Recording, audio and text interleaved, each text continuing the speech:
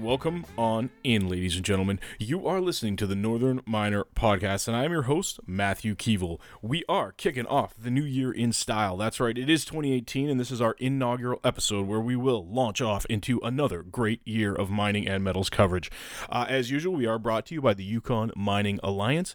Please do head over to yukonminingalliance.ca to check out all the exciting exploration and development activity going on in Canada's Yukon territory. So I hope everybody had a great holiday, recharged the battery, hung out with family and friends, hit the slopes, enjoyed the eggnog, and all those great holiday activities we are so fond of.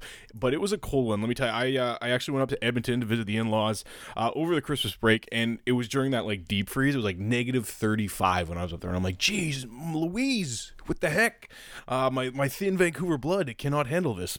Which is funny, I'm getting a bit weak here because I was actually born in Calgary, so I'm used to those Alberta winters, and I spent about 5 years in Ontario at Queen's University and elsewhere in Toronto. So I used to be made of much tougher stuff, but my blood has thinned, I guess, as I've lived a longer period in Vancouver, and that negative 35, you could feel that deep in your bones. So hopefully everyone stayed warm. I know we're emerging from that cold snap now. I gather we're going to have a sort of Canada-wide thaw, hopefully, here in the next couple of weeks. But in the meantime, please do stay warm. But in the meantime, we have another absolutely awesome episode put together for your entertainment and education this week, where we're sitting down with some of the leading technology and mining professionals to talk again once more about innovation and disruption in the mining industry.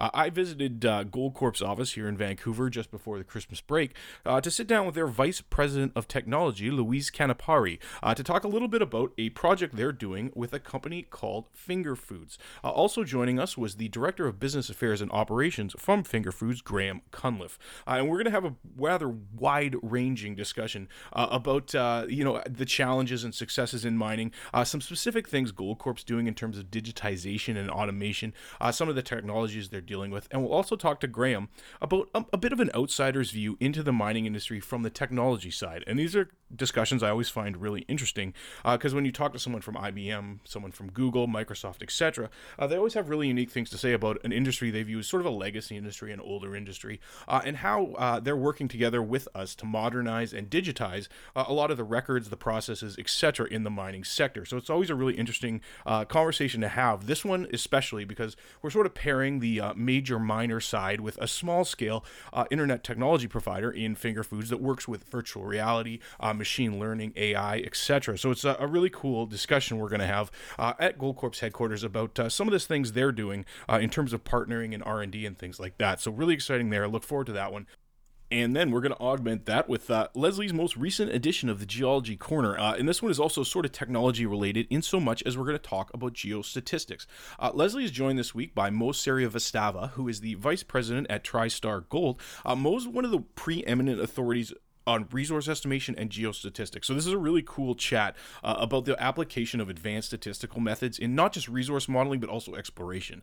So Leslie's going to sit down with Mo and talk a little bit about some of the software packages and applications of high-level statistics. Mo actually went to MIT and is a really high-level statistician to talk a little bit about how and what is being done in the mining industry in terms of maybe more theoretical modeling and stuff like that, in terms of exploration, in terms of target generation, and how it can be done to sort of talk about deposits in a more sort of forward-looking way that's also compliant. So Leslie's going to talk a little bit about, we all remember the Barkerville Gold quote-unquote scandal from a few years back. They're going to talk a little bit about Novo Resources and the WITS 2.0 theory and what's going on at their Karatha project in Western Australia, and how that sort of fits into these really high-level sort of interpretive statistical models that they use to develop exploration programs, I should say, and how like really high-level mathematical statistics works I shouldn't say into geology, but alongside or in tandem with the geology. So this is another really cool one. If I actually wasn't overly familiar with geostatistics, so this was a cool one for me because it was sort of like a crash course in what they are, where they're being applied, and once again, how the oil and gas industry is ahead of the mining industry in terms of leveraging some of these more advanced statistical models and processes. So it's an interesting one with Leslie. But before we get into these segments, let's hit our news and notes for the first time in 2018 and look at the state of metals and world affairs. Commodities broadly had a happy festive season, with gold up to $1,319.10 per ounce at the time of recording. Meanwhile, silver was trading at $17.22 per ounce. Over on the base metal side, copper was trading at $3.28 per pound, zinc at $1.52 per pound, while West Texas Intermediate crude oil was trading at $60.37 per barrel at the time of recording. Copper producers received a welcome gift over the holiday period as 2018 copper treatment and refining charges, TCRCs, were agreed upon between Tongling Non-Ferrous and Freeport-McMoRan. These rates are at the lowest levels seen in the past 5 years and were subsequently adopted by all members of the China Smelters Purchase Team. BMO notes that these lower TCRC rates will allow miners to take greater revenue share of the overall copper price, with the volume of new smelting capacity expected to come online in China over 2018, coupled with falling global mine output over the last year, helping to strengthen their hand. BMO adds that given the overcapacity in Chinese smelting, which is now developing, they would not be surprised to see this become a target of supply-side reforms in the coming years. So good news all around for the red metal. We did see that bump over the holiday period as we hopped up over that $3.20 per pound level. If you rewind till our last episode with Colin Hamilton, he did talk a little bit about the supply-demand fundamentals for copper and his forward-looking sort of investment thesis on the red metal. So do check that out as we move ahead here. On the gold side, we are obviously starting out a little bit strong here as we're well above the $1,300 mark on the back of a weaker dollar, which is helping gold start the new year on the front foot.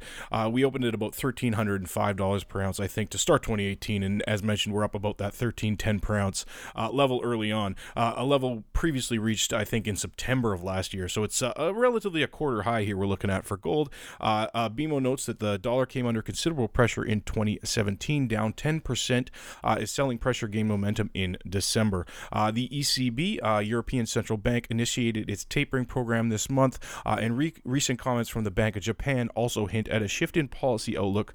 Both the yen and euro have outperformed against the dollar. So hopefully a little bit of a sustained rally for gold prices. We never really hope for a weaker dollar, let's be honest. We always want strong industrials and fundamentals moving ahead for all our metals, but maybe we'll see that gold price hang up there above 1,300, which would certainly help all the Canadian and international majors on the production side. So great news to start the year, mostly for metals. As we also noted, West Texas Intermediate was also up above $60 per barrel. So good news on the energy side as well. But let's get right into our content for the week. We'll start out with my visit to Goldcorp's head office here in Vancouver, BC, where I sat down with Vice President Technology Luis Canapari and Graham Cunliffe, the Director of Business Affairs and Operations at Fingerfood, to have, as I mentioned, a rather broad-ranging discussion on innovation, disruption, and technology in mining. And we really dig into these sort of partnerships and agreements and research and development initiatives being entered into by the major companies to sort of look at where there's some value add propositions in terms of new technologies like machine learning, like AI, like virtual reality, and talk a little bit about where the mining industry is in terms of being an innovator, where it can improve, some of the successes, some of the challenges, etc. So I'm really excited to run this. This was a really great chat. I think it runs about 25 minutes, I think. So I'll let everybody listen to this one, and then I'll be back after the break to intro Leslie's next edition of the Geology Corner.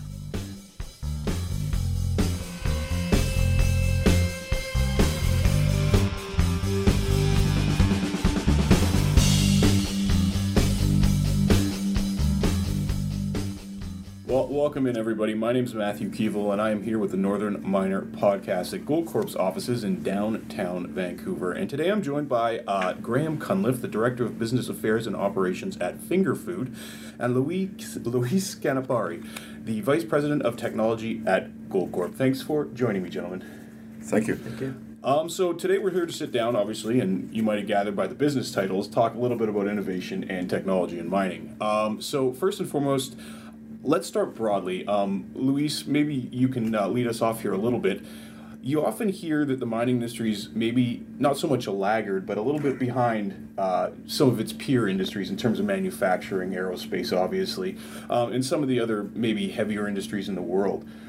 Could you kick us off maybe and talk a little bit about where you think the mining industry is in terms of adopting technology, and do you think it's true that it's a little bit behind? I think it's a fair comment that we are slightly behind everybody else, and especially when you compare to aerospace or manufacturing or the financial sector. Right? I mean, we have been slow in adopting some of these new technologies, and perhaps because of the very long capital process of our industry. Right? I mean, it takes a long time to get a mine from permitting all the way to operations to operate and then to a reclamation, right? So these assets take a long time to develop, and sometimes that and they're very capital intensive, which sometimes limits your ability to innovate quickly. And obviously, as VP of Technology at Goldcorp, you're having these conversations about how to get this process started, how to sort of maybe not necessarily speed it up, but expedite it, make it more efficient. What are some of the things as you start to maybe help mining catch up? What are some of the big hurdles that you've encountered so far? User adoption is probably the hardest one. I mean, you have an aging workforce, and sometimes bringing new processes and new technologies in takes a lot of time and convincing. Having the right change management process in place is really helpful, and incentivizing the employees to adopt new technologies and make their work more efficient and communicate them properly what they're getting out of these new technologies is always key to success. And do you think this is a relatively new process? Like has mining sort of turned a corner, would you say, in the last maybe 3 to 5 years in terms of just recognizing this is necessary? I think within the last 5 years we recognized the value that we were leaving on the table for not innovating. Yeah. And I think that's that aha moment our executives only had. It's like, look, if we invest in these things, all the sustainable costs will come down. We'll find ounces faster. Our environmental footprint will be lower. Our employees will be safer, right? And when we start investing in these things, you start getting a lot more traction when your executives are behind you. And also, I guess that's a conversation you have to have in terms of shareholder value, right? You have to sort of establish some key performance indicators for technology, some potential return on investment type things, to justify the investment of that capital, right? Absolutely, but all these projects have great returns. Automation, for example, I mean, when you're performing 10% better than an autonomous rail, look, all those things go right into the bottom line of the company. And all the projects in innovation that we're doing, they all have high returns. And I think the shareholders will start realizing the value of these investments very soon. Yeah. And Graham, I'd like to bring you in here because, first we'll get a little bit of a down low explanation on what finger food does, because it's very unique, I think. But secondly, we'll dig a little bit into coming from the IT side, and as you mentioned in the off tape here, you guys are relatively new to working with the mining industry, so we'll talk a little bit about that. But first and foremost, why don't you let our listeners know just sort of what finger food does? You bet. Thank you. So Finger Food Studios is a technology services company. So we work with clients such as Goldcorp to identify core business challenges or optimization opportunities, and then use leading edge technology to implement solutions that help address those. Okay. And when I say leading edge technology, it could be augmented or virtual reality, IoT data systems, robotic systems, and even AI. And AI. Okay, cool. And so maybe a little bit from either one of you, what sort of the project you are working on with Goldcorp is? Sure, I can speak about that. Yeah. So our relationship with Finger Food started 4 or 5 months ago. Our idea was to improve ore sorting at the face of the mine. And what we're trying to do is use augmented reality and a virtual reality to give the operators more information at the cockpit of the shovels to be able to move more accurately the material to the life cycle, right? So that's how we started the process. We started talking to Microsoft about their technology. We talked to other providers about what kind of technology we could apply into this process, right? And this never been done before. So we took a little bit of money out of R&D. I said, okay, let's do an experiment and build a prototype together and see if we can build something that we could replicate in all of our mines, right? So that's how we started. And it's interesting, you hear this story quite a bit, is that mining companies, there's not so much technology built for mining companies that you can buy off the shelf in terms of innovative technology, in terms of VR and things. So you're sort of either porting technology over from other industries, be that oil and gas or manufacturing, or you're entering into partnerships to do the R&D and develop it yourself. So Graham, as somebody who's sort of new, you said to the mining business, and you guys are getting into it with Goldcorp to develop this product. What are some thoughts you have sort of on, early thoughts obviously, on mining and how that sort of provides an opportunity for finger food in terms of maybe doing something new? Well, for us, I think it's really exciting because it's a mature industry. Mm-hmm. And so, as Luis mentioned, you have very profitable mines that are running. And so for us, we can come in and there's actually a business case to be made for the investment into the technology because there's an optimization and payback that affects the bottom line right away. So for us as a company, when we're going and looking at custom solutions to build, that's the key for us, is what is the business value that it's providing? And so when we look at mining, we see a ton of opportunity for that type of improvement. And is there any sort of parallel industries or other projects you've worked on where you can draw from the experience you guys have done maybe in in, let's say, manufacturing or any other sort of business where there's parallels to mining that you could sort of port over some of that experience you've done? Or? Well, I think that mining is very unique in many ways. Yeah. But sort of a core problem that we solve across many industries is when there is very valuable data that is in some place and not necessarily accessible by, say, an operator within a mine. And so bridging that gap and providing that operator with information that will help them do their job better is something that we see across a number of industries. And this is a big topic in our industry is digitization of data, obviously, and accessibility as well, for that matter, at all levels of the mine production scale. Because a lot of times you hear about silos at the mine level, Luis, where one operator underground might not necessarily know what the supervisor is, or I hear from original equipment manufacturers, OEMs, about how in the old days, a piece of equipment used to disappear underground for 2 days and nobody knew what it was doing. So now that doesn't happen anymore, right? But Luis, maybe talking a little bit about what some of this, sort of digitization and that data development at the mine level. A little bit about that process. I mean, how hard has it been? And have you seen any returns thus far on that sort of effort? Absolutely. I mean, 5 years ago, we started actually putting Wi-Fi underground. And we're like, literally 5 years ago, and I'm like, why don't we have this? And then we start putting in the right infrastructure and the right backbone to be able to enable some of these things we're talking about. Yeah. And to your point, right now we have more control of where all of our employees are, which part of the mine they're operating at, and what is the compliance to plan. And look, I think the biggest return that you get from all that IoT integration is now you have a lot more compliance to plan. Yeah. So the more accurate you are at where you're mining and how many tons are you moving, the more accurate you are against your plan and your forecast, which is always great in our industry. The more predictable you are, the better you are as a mining company. And Luis and Graham, you could probably both speak to this, but one of the sort of challenges I hear about from IT companies and mining companies is standardization, where the data can be a little bit disparate in terms of how it was maybe if you have a 100-year-old mine, then a lot of the data is maybe on paper or maybe, we have... Yeah, I see Luis is shaking his head. We don't have camera, but you can. But I mean, this seems to be a large challenge both for the IT industry, who's used to dealing with really, really well manufactured data, meta tags, etc. That's Silicon Valley sort of manufactures this data in a very uniform way that you guys can all deal with, right? Mining doesn't do that at all. The companies are different, the mines are different. So maybe, Graham, if you want to kick us off a little bit on data standardization, because I'm sure you guys deal with that quite a bit. And then Luis can talk a little bit about the challenge of sort of standardizing across different operations and making that data usable as a corporation. Yeah, so since we're fairly new to mining, maybe I'll talk about natural resources in general. So we've definitely found that there is, I won't say a lack of standardization, but every time we get a data dump, it's different. But that's actually nothing new to the company because we work across a broad range of industries. Mm-hmm. So for us to basically get data and figure out what to do with it is nothing new. Mm-hmm. But is it, in terms of that, maybe just a little bit about standardization, and like, because people hear that term a lot, and they'd hear about data, how you manufacture and deal with data, and you said data dumps, and there's all these colloquial terms that we hear so often from the IT side, but maybe a little bit just about data standardization and what you guys need to do when you get a data dump. Let's say you just get a data dump. What goes into that afterwards? Yeah, no, that's a great question. And for a moment I forgot what industry we're talking about.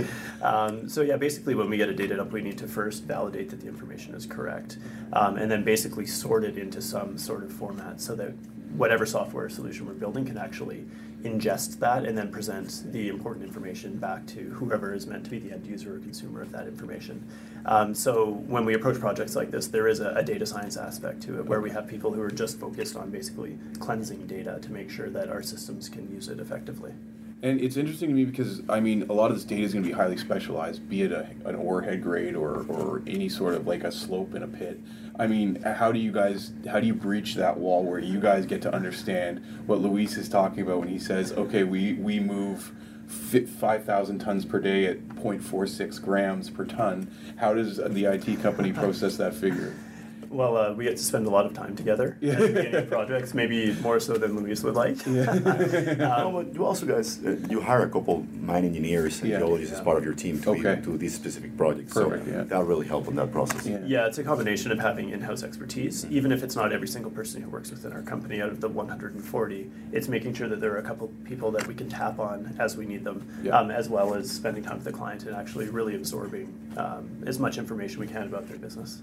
And Louise, maybe a little bit of discussion, as I mentioned at the onset there, about that sort of digitization, standardization, what sort of implications that has, not just at a single mine level, but across a multi-asset company where you're operating, 5 to 10 large-scale operations at any given time. I see you touching an important point, right? For mining, we have a lot of data in paper still. Yeah. And when I look at some of our more historical mines, I mean, the newer mines like Eleanor, Cerro Negro, I mean, everything's digitalized. But when you go back to Red Lake or Porcupine, they're 100-year-old Red Lake, right? You have 80 years worth of data sitting down in a vault somewhere, and that is not digitalized. Nobody has really access to on a day-to-day basis, right? So those become a challenge, and yes, we have to do an effort and an investment into digitalizing some of it, and then put into a format that, to your point, have metadata that can be sorted through, etc.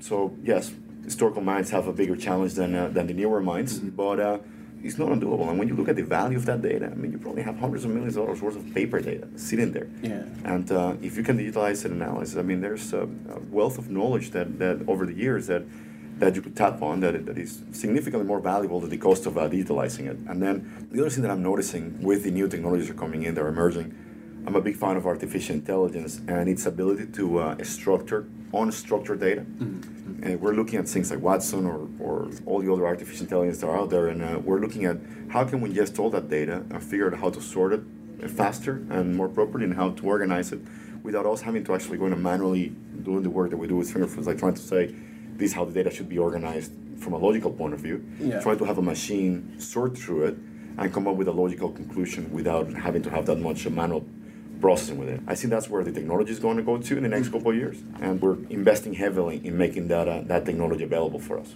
Now, it's interesting because, I mean, a lot of what we hear about mining, like we mentioned silos, and maybe if you discover a new process, let's say at Cerro Negro, how long does it take it to get it up to the guys at Red Lake or the girls at Red Lake, right? Like, I mean, as an organization, in a meta sense, I mean, that sort of information sharing, opening that up, is that a big push that you're looking at now? Yeah, we want to make it, especially in exploration, it's very solid, right? I mean, every geologist having their own system, and we're trying to, our SVP of exploration, Paul Harvich, he's trying really hard to bring all that data into a form that all his team worldwide can actually look at the same data and make faster decisions and more accurate targets for drilling, right? So we're certainly putting a lot of effort into trying to make, and Paul is being a great advocate of digitalizing all of our exploration data and trying to make that central system available to his whole group across the company, across all jurisdictions. Yeah, and Graham, I mean, you mentioned machine learning and AI as well. We hear those terms all the time. They're big headlines. They're in Bloomberg and Forbes, and everyone's like, "Oh, machine learning is the next. We should totally do this." Yeah. But can you talk a little bit, maybe for our listeners, about when someone says that? Yeah. When someone says they're using AI, or they're using Watson or machine learning, what is this exactly, and what is it they're doing? Yeah, I'll give you a very simple example of what that could potentially look like. So with Goldcorp, where there are a number of assets around the world, and a bunch of data, let's say it has been at least put in place in a digital format so it can be accessed. Machine learning or AI could be used to actually surface important information from each of those areas. So you basically train it with some data and say this is the type of thing that you're looking for. So instead of having a team of people go through and try and figure out what areas people should focus on, you could have an AI system go and do that for you, and then basically say, here are the areas that you need to focus. And then taking it a step further, you could use a tool like augmented reality to actually surface that information in a way that you can understand it. Wow, that's pretty cool. And I mean, this is going to be sort of a difficult question, and it's maybe not fair to you to ask this because I'm asking you to sum up an entire industry, but like, where are we? Like, how far along is this? Like, because you hear, what it's capable of doing, what it might be capable of doing, where we might be in 20 years, but where is AI and machine learning now? Like, how far along are they in this process? So we're actually seeing them being implemented in the real world right now and providing value. So I would say like the promise phase where the hype is built up and people try some things and they don't really work is over. Yeah. Now we're in the period of time where people are actually implementing systems that use these types of technology. And you hear about it but you hear about high profile successes and failure, be it the Facebook news algorithm that just totally has blown up and listed really inappropriate things at the top of the Facebook thing, right? So it's still sort of in, I guess, a development phase. But it's like with every new technology, right? I mean, at the beginning, it's going to be a lot of hype. You're going to have these failures. And look, what I recommend to any mining company or any other industry in the world, right, is don't be afraid of fail. If you take some of these projects and you consider them for what they are. They're R&D. They're an attempt to make your company better. And look, don't be afraid of failing. And if you're failing, fail fast and move on to the next the next idea. If you can live into that mentality, you can get some of these projects to start working. And I do believe they're going to yield a lot of value for any company that decides to implement them. And I actually seen some of the early results from artificial intelligence, the work that we're doing with finger foods, with some of the other manufacturers. And look, I think they're incredible. I mean, the opportunities are out there, and these can significantly change and disrupt the way that we do mining. And it's interesting because while we talk a lot about technology and what sort of is innovation in terms of machinery and computers, there's also a very personal element to this in terms of your workforce. And having employees and things that can actually speak this language and use these procedures, right, Lisa? I mean, so in terms of sort of, you mentioned the aging workforce as well in mining. I mean, is there an element to this in terms of making our industry more appealing to the younger generations to sort of, competing? Maybe it's as cool to work for Goldcorp as it is to work for Google or Microsoft or... Well, try to hire the best engineer out of any mining school, right? Yeah. And they will go to the mine that has the best technology, the best camp, the best living accommodations.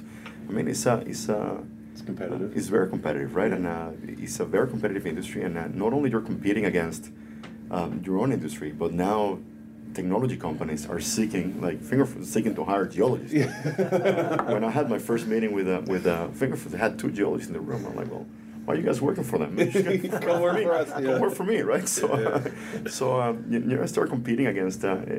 Talent has become more scarce and more demanded. And look, you have to put the effort to make it more appealing to the younger generation. And you touch a point on people, right? And everybody gets afraid of, you're trying to displace people from your workforce. Yeah. And I don't think that's the case. I think, by contrary, what you're doing with this is making the job safer. Remove, for example, when you're automating or you're operating a scoop remotely. Yeah.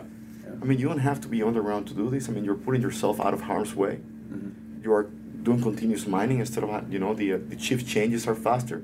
I mean, instead of having to sit down at, in a very remote location, you may be able to sit down at Thunder Bay or at Timmins or in a more urban area where where you can go home that night and be with your family. Yeah. I mean, I see this is opening mining to a whole new world of opportunities for people. Mm-hmm.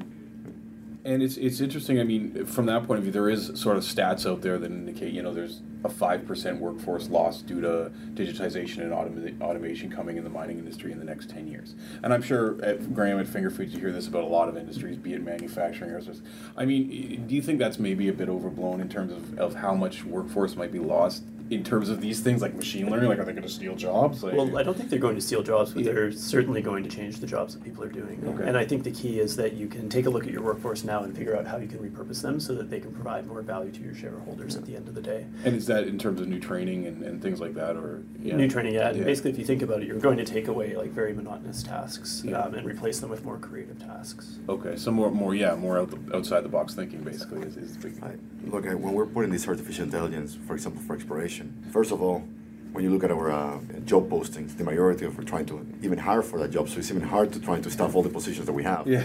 So by doing this, we're not trying to replace the geologists. By contrary, we're trying to make the ones that we have more efficient. Yeah. And instead of spending 80% of their time crunching data, if they can spend 80% of their time finding more gold for us, that's a win-win for everyone. That's a good ROI. Yeah. And I mean, the other thing that you hear a bit about is maybe historically the mining company hasn't shared information particularly well. I mean, not just amongst your own company, but across the industry. I mean, and you're seeing maybe more of these partnership opportunities with larger companies. Do you think that there has been an opening up, or do you think that that's just not correct? That's changing. Look, for example, we have 2 joint ventures in Chile and with 2 other major companies.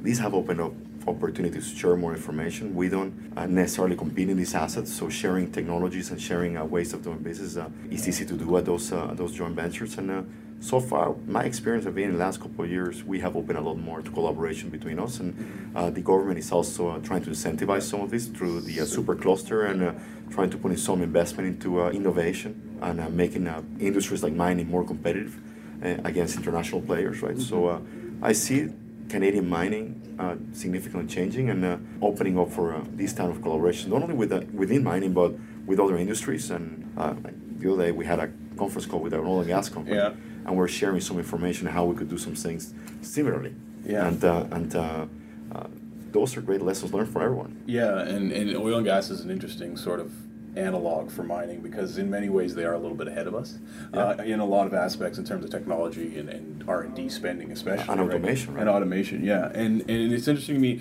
there's obviously this element of improving your cash costs, your all-in sustaining, the return on investment, but there's also a very social aspect to all this in terms of the environment, in terms of sustainability, in terms of what you can do with your mine footprints and things like that, right? And I mean, do you think that there's a way that the mining industry, I don't want to say can improve its image through some of these technologies, but can maybe be seen as more of a partner with, let's say, green energy or with sustainable development? It's funny you mentioned that because our CEO, Dave Garofalo, he's very big on reducing our environmental footprint. One of our internal campaigns, we call it H2 which is trying to reduce our water consumption significantly over the next 3 or 4 years, right? So we're putting a lot of effort into reducing water consumption, energy consumption, trying to move into more sustainable energy. Mm-hmm. And from a social license, yes, it will help, but also from carbon footprint, everything. I mean, it will be so much better for the industry to have green energy and a lower footprint. And Graham, obviously, this is probably a topic you hear a lot about as well: sustainable electric vehicles, renewable energy, and is that something Fingerfood works with quite a bit as well in terms of environmental impacts of some of these big industrial industries that you see? Or so, as an organization, I mean, we're very committed to the environment as well. So. We do everything we can to minimize our footprint. Mm-hmm. Even though we're a small company, we still feel like it's our duty to do that. And we certainly work with a lot of the technologies that are supporting these industries. So yeah, sustainability is very important to us, and we see a huge opportunity working in mining and natural resources to help contribute to achieve some of the goals that they have towards those. Well, think about it, right? I mean, if we can connect every sensor in the mine and suddenly monitor all our water consumption, and we can start measuring our biggest opportunities to improve, and we start benchmarking against our peers, and we're going to start lowering that water consumption every year. I mean, look, not only your image will be improved, the governments will be more willing to license you to operate. You will have easier access to resources and to new properties that may be a little bit hesitant to go into mining. It's funny because I just had a conversation with a government official, and they use the term resource scarcity. And when we think of resource scarcity, we think there's not enough gold or there's not enough copper, but he was talking about air and water. So it's really interesting how that sort of, the definition of that term can be a little bit fluid in terms of what you mean when you say resource scarcity in our business. It's like, well, there's not enough copper there. But Graham, in the IT business, it's interesting to me, there's sort of this evolving narrative now about how mining is sort of a partner, because a lot of these technologies use a lot of copper, and they use gold, and they use lithium and cobalt and all sorts of things that come from a legacy industry, an older industry, right? I mean, do you see that in your partnerships in the IT industry, maybe an emerging realization of how important a lot of this raw material is going to be? Well, until you mentioned it, no. Yeah, I mean, it's something that we sort of have a tertiary thought about. Yeah. It's not something that's front of mind all the time, but it's a really good point that, I mean, everybody is reliant on these industries regardless of where you work and what your business does. So we need to do what we can to help support them and be successful. When you look at how many metals are within just one electronic, right? I mean, just call it any of your smartphones on the table. Yeah. It has like, I don't know, at least 20 different kinds of minerals in there, right? And so mining is important. It's an ancient industry, but we'll be here in the long term for sure. And we are slowly modernizing. So this is all very good news. This has been a great conversation. It's good news. Maybe not as slow as you think. Yeah, no, we're speeding up. That's the thing. We're incrementally speeding up here. So, well, gentlemen, thank you once again for joining us. This has been Louise Canapere, the Vice President of Technology from Goldcorp, and Graham Cunliffe, the Director of Business Affairs and Operations at Fingerfood. Thank you. Thank you very much.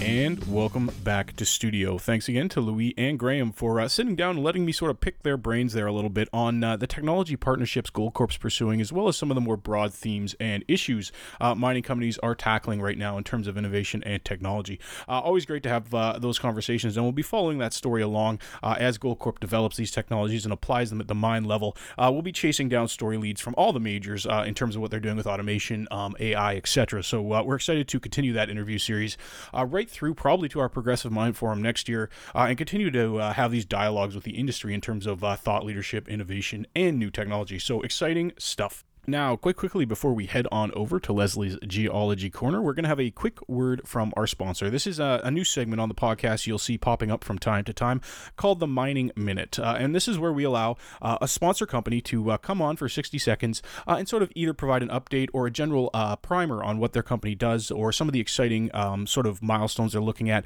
coming forward or moving forward this year. We're really lucky this inaugural Mining Minute has Rob McEwen from McEwen Mining. And Rob's been a great proponent of the Northern Miner, spoken on many of our panels and attended many of our events. So we have a really great relationship with Rob.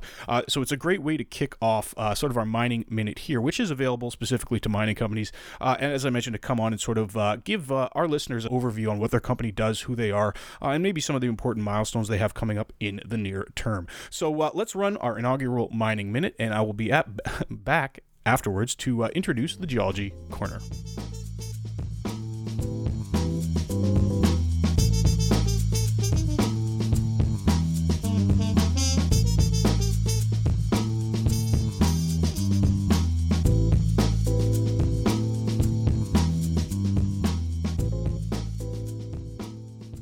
What is McEwen Mining? Well, the plan is to make it the next Goldcorp. Had a lot of fun building Goldcorp and like to do it again. Our goal is to get into the S&P 500, to be the second gold stock in the S&P 500. We'll have to do some M&A, combine with companies that add production and exploration, and go at it quickly, but not sell our soul in the process and dilute our shareholders. I'm the largest shareholder in the company, and I own 24% of the company. I have no desire to see a bigger company in the same share price. I get $1 a year as a salary, and I don't have any options, and I don't have any bonus by my choice. So the only way I'm going to make money is exactly the same way my shareholders do, and that's through a higher share price. There's all sorts of companies out there that have grown very quickly, but their shareholders haven't benefited from it. So that's not what I want to do. And the financial ownership that I have serves as a very big discipline for management.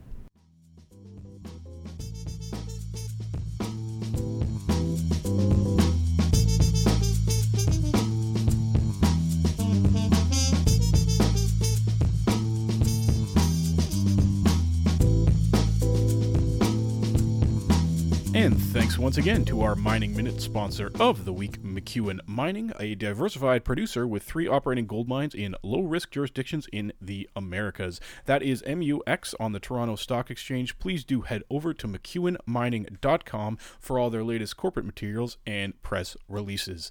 And let's head on over to the Geology Corner with Leslie Stokes for an enlightening chat on geostatistics. And as I mentioned, this is pretty fun because I'm sort of a numbers nerd as well as being generally a AV nerd. But I love this sort of talk about statistical and predictive modeling and how they're using it to look at ore bodies in the exploration stage. So this is prior to resource delineation, but they're looking at what they call resource potential. It's actually a really cool conversation. And obviously, Leslie brings up some of her favorite topics. For instance, she's been doing a lot of work on Novo Resources and their Karatha project, as I mentioned at the onset, in Western Australia. So they'll talk a little bit about modeling that. They'll talk about Barkerville Gold and their rather scandalous resource at Cow Mountain back in the day. What was that, 2012? And they'll talk a little bit about how sort of this predictive modeling works into some more maybe promotional statements that have happened and will continue likely to happen in this business. But really good chat with Mo and Leslie. I'm going to run this. It's going to actually wrap up our show for the week. So thank you once again for listening to the Northern Miner podcast. We very much value you as listeners and everything and all the feedback you bring to the show. As always, please do rate us on iTunes iTunes because that helps us a lot. Follow the Northern Miner on all your favorite social media. That includes Twitter, Facebook, and YouTube. And do head over to northernminer.com and consider hitting that subscribe button. For just around $200, you get the executive subscription, which includes the paper, web digital, and our industry-leading Canadian Mines Handbook, which is basically a compendium of mineral properties at various stages throughout the world. So it's a great screaming deal, and it helps us out, bring you great content week in and week out. So here we go with Leslie Stokes and the Geology Corner. I'm Matthew Keevil, and I will talk to you next week.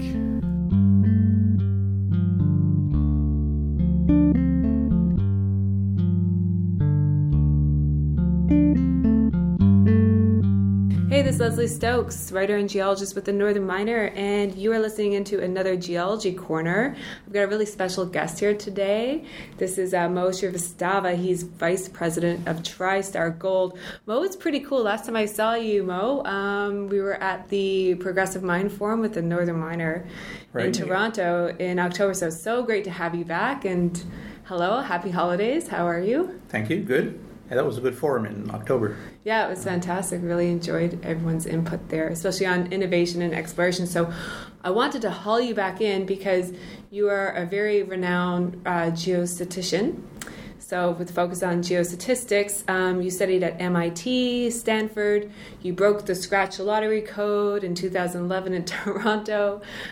So you're a man of very many talents. And so I wanted to kind of pick your brain about geostatistics and how explorers and geologists in the industry are beginning to use geostatistics more and more in resource calculations and all that sort of stuff. Yeah, because for me as a geo back in the day, the only time I ever really touch on statistics is when I'm pulling up a geochemical plot, looking at maybe gold in soils, and then throwing up the 99th percentile and seeing the distribution. That's usually the practical application for most exploration geologists with geostatistics. But how is that evolving now in the industry? What are we seeing kind of come up out of new geostatistical methods? Geostatistics really took root in the mining industry in the 70s in North America. It grew up theoretically in France, and some of the first practitioners over from France came to North America in the 70s.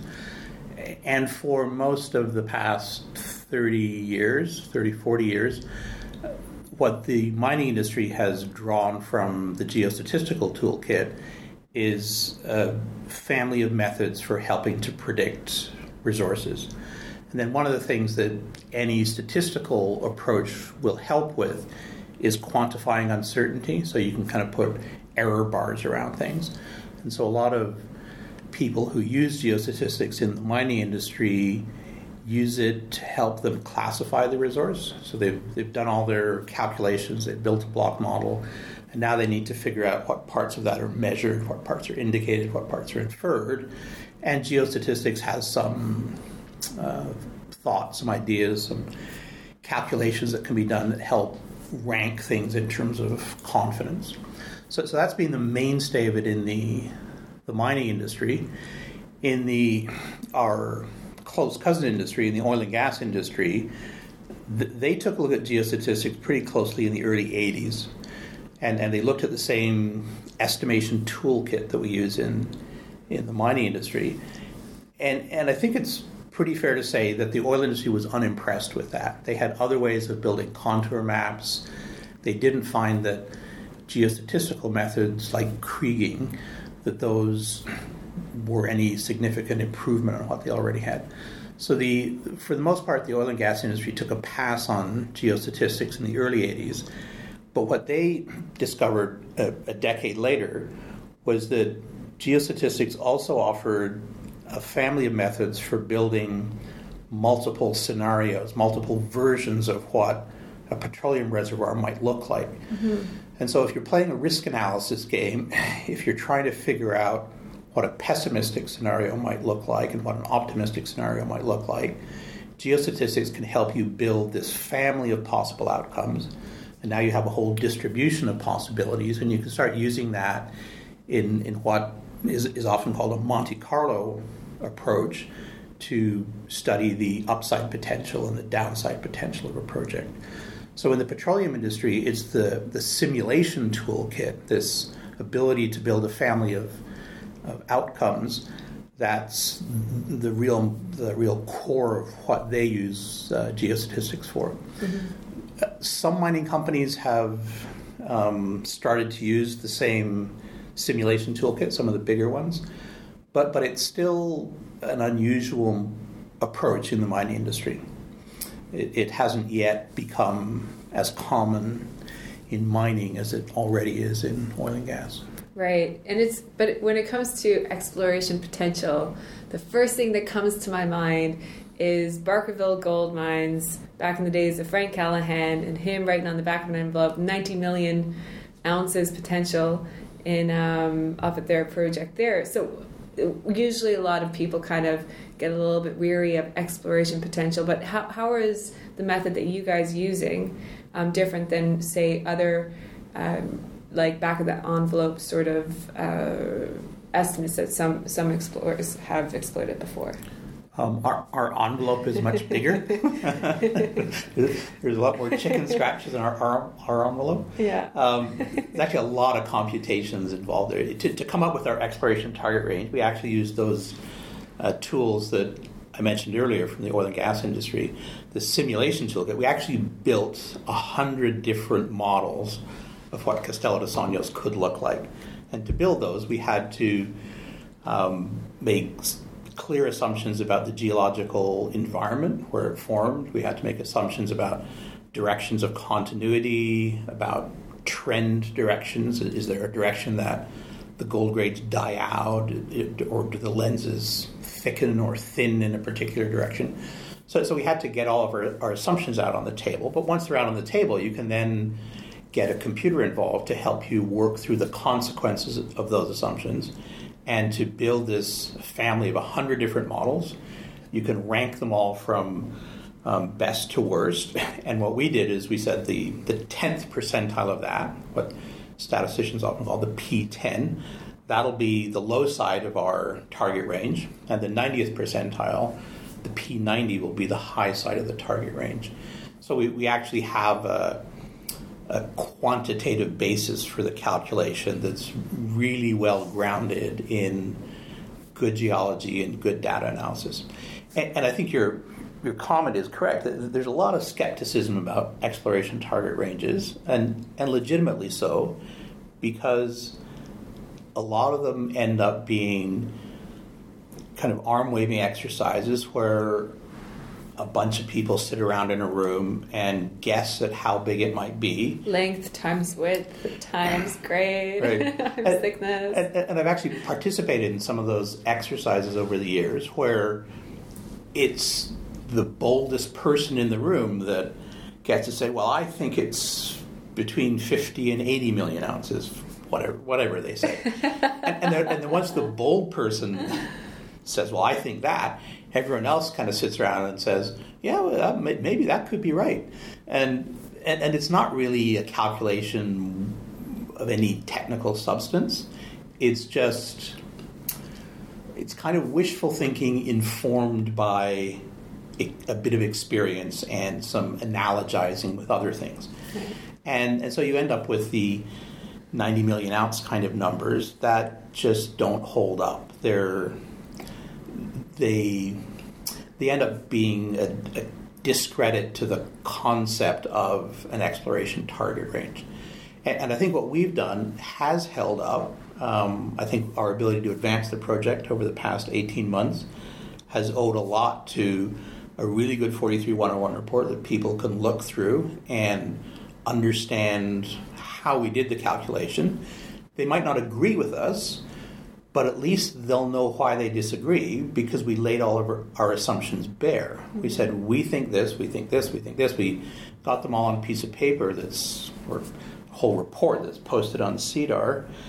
And so now we're at a point where people can say, well, I understand your story. I understand the assumptions in your story. And I want to see you go ahead and drill it and prove that your assumptions are right. And so over the past couple of years, we've raised money, a little bit more than $10 million. The vast majority of that has gone into drilling. And this fall, we were able to update the resources and show that the resources are moving towards that exploration target range. But we still have a lot more drilling to do. We haven't drilled the whole thing off because it's a large swath of land.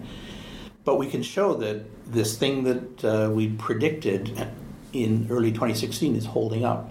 And that's a nice position to be in when you're going to people and asking to raise money. It gives them a reason to believe that you know what you're doing. Mm-hmm. How far do you stretch the assumptions, though? I mean, you take, for example, Novo Resources, who has a paleoplacer project, the Karratha project in Western Australia, where they're having trouble with their drilling process right now and getting, I guess, the geostatistical mean enough to create a bit of a bulk sample from their diamond drilling or from their RC drilling. So what can they do to benefit from creating maybe a geostatistical resource or a potential resource on their deposit there? Nova's an interesting case. I think like a lot of people, I've followed that. Quentin is one of our directors, and so Quentin and I have spoken from time to time over the past several months. I was with him in Denver in October. And it's a fascinating puzzle. It clearly has remarkable potential. And then there's that word that sneaks in, if a whole bunch of assumptions hold up. And so I think the Karratha project would be further ahead in terms of being able to advance the project towards a viable operation if they did an explicit calculation of an exploration target range.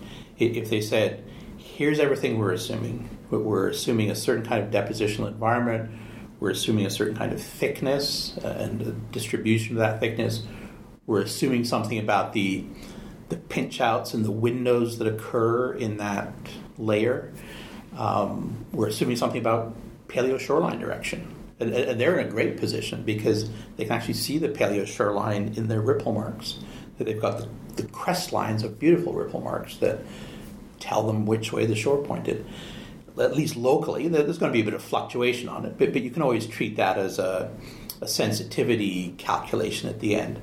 And so I think if you assemble all the assumptions and you say that on the back of these assumptions, I've got this engine that calculates resources, and now I'm going to go through the sensitivity, this kind of knob twiddling exercise, and what if thickness is 50% lower? What if it's 50% higher? What if the paleo shoreline direction changed? And you can start to build this whole Monte Carlo analysis of how big the resources might be under different assumptions. Mm-hmm. And in terms of the question you asked about how hard you push those assumptions, one of the things that really helps in a formal exploration target range analysis of the kind we were just talking about is that you can figure out which assumptions are critical because you can put together your calculation engine and you can go through the knob twiddling exercise and you can learn that some of the knobs actually don't have a huge difference. I would guess, for example, this is just pure guesswork on my part, I would guess at Karratha, the exact direction of the paleo shoreline within plus or minus 15 degrees doesn't actually matter a whole lot to the resources. You know, you can be off a little bit and the magnitude of the resource will still hold up. And so at that point, if you know that that assumption is not critical to the answer, then you know that you can just set that number to something in the middle of the range and move on to the next assumption and try and work out the sensitivity of that. And so a different kind of assumption that will matter there is the frequency and size of these windows these little, like, open. Was it paleo topographic highs or something along the sheets? Exactly. Yeah. And so when you kind of look down at it in map view, it ends up looking like Swiss cheese because there's holes in it. Mm-hmm. And you can make assumptions about the frequency and size of those holes. You can use modern day analogs to help you with that. And it's probably going to turn out that it seems kind of obvious that the frequency and size of those holes is going to have a big control on the final resource. If you assume there's more holes and the holes are bigger, the resource is going to go down, or the potential will go down.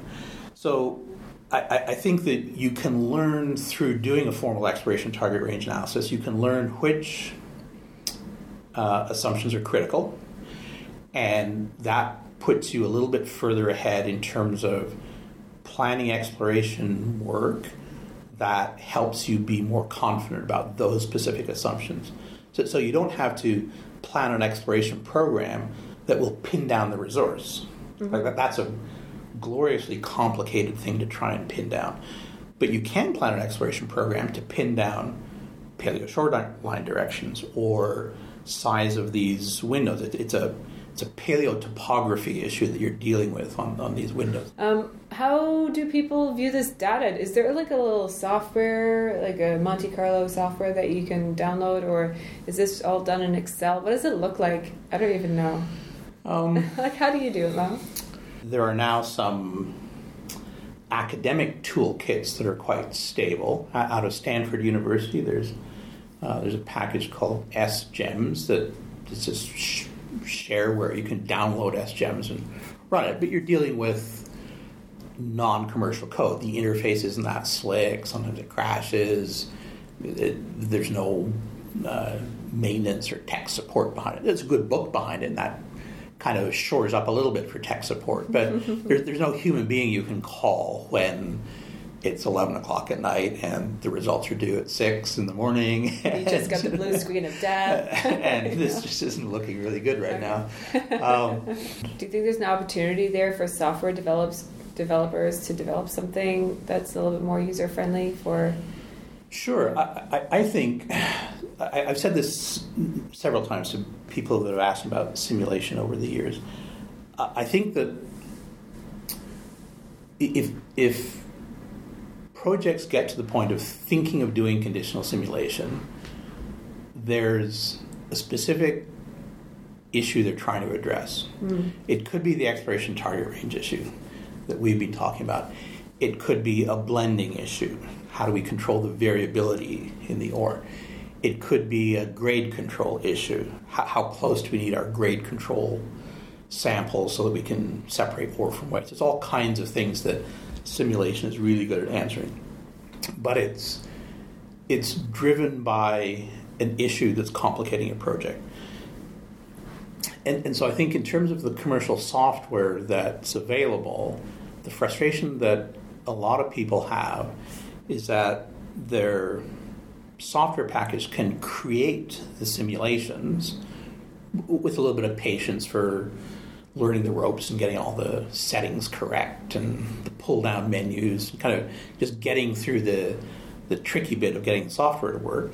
You can get 100 different block models on your computer. And then what stymies people is, well, what do I do with 100 different models? Like, this is way more than I know what to do with it. And so the missing link in commercial software is those post-processors that attend to specific tasks. And so the thing that I think would be great is to have something that could take conditional simulation output, 100 different versions of a mineral deposit, and look at the grade control problem. And then a different post-processor that would look at blending issues, and a different one that would look at exploration target range. And what we did at TriStar is we wrote that code ourselves, and a lot of organizations have someone there who can cobble together the kind of customized software. But there's a similarity in a lot of mines. If it's an open pit grade control problem and you're just trying to figure out spacing, that's a common enough problem that you should be able to write a generic piece of software that handles most of that analysis. Right. Awesome. Okay, well, thank you so much for coming in today and enlightening myself and all of our listeners into the world of geostatistics. Great, thanks. I enjoyed it. Thanks for having me in.